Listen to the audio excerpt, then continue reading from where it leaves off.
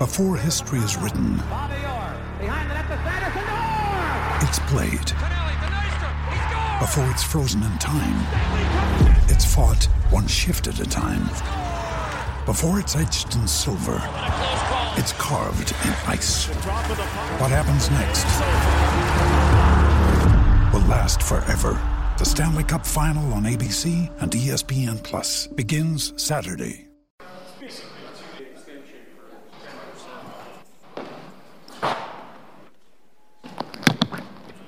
Dave, maybe just compare your team's overall play tonight compared to last game and what was better?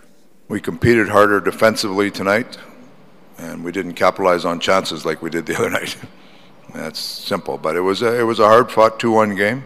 They're a desperate team. They'd lost 3 in a row, I think. So they came in, and I thought we checked well, had some good opportunities that we missed on, but for the most part, like, we competed hard the last 10 minutes of that game. They're pushing, and we're competing hard. We're not giving up a lot. Like, lots of people in lanes, protecting pucks, getting pucks out when we needed to. So all in all, it's probably the kind of game we needed coming off that other game. And anytime you can learn like that and still win, we'll take that.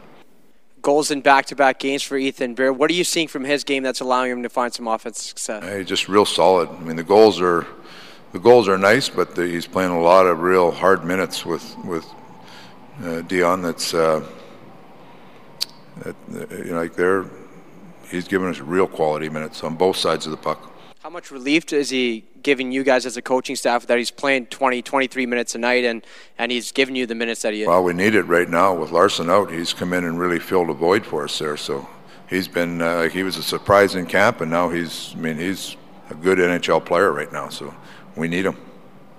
James Neal said he had better chances than the one he scored on tonight, but is that when you're going good, he picks the hard side and he had better chances than that and didn't score? I think he hit the post on that one from real tight that he was frustrated on, but that's who he is. He finds some opportunities and he capitalized. I thought that's the second game. That line was pretty good. They had one shift that they got pinned in a little bit with about 5 or 6 minutes left to go, but didn't give up much there. But the line worked hard and they capitalized on one chance, and it was another solid game from them.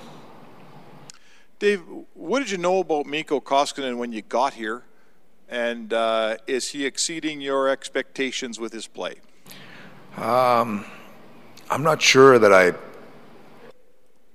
I set expectations on him.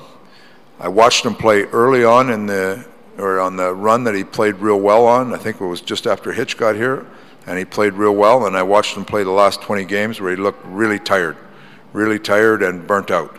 So my expectations were for him to come in here and just be a solid goaltender, and that's exactly what we're getting here right now. I mean, you look at every game, even the game that Schmidt made the couple mistakes, he was still a good player in the game. You know, we made the puck handling mistakes, but we've got quality starts out of both goaltenders every game this year.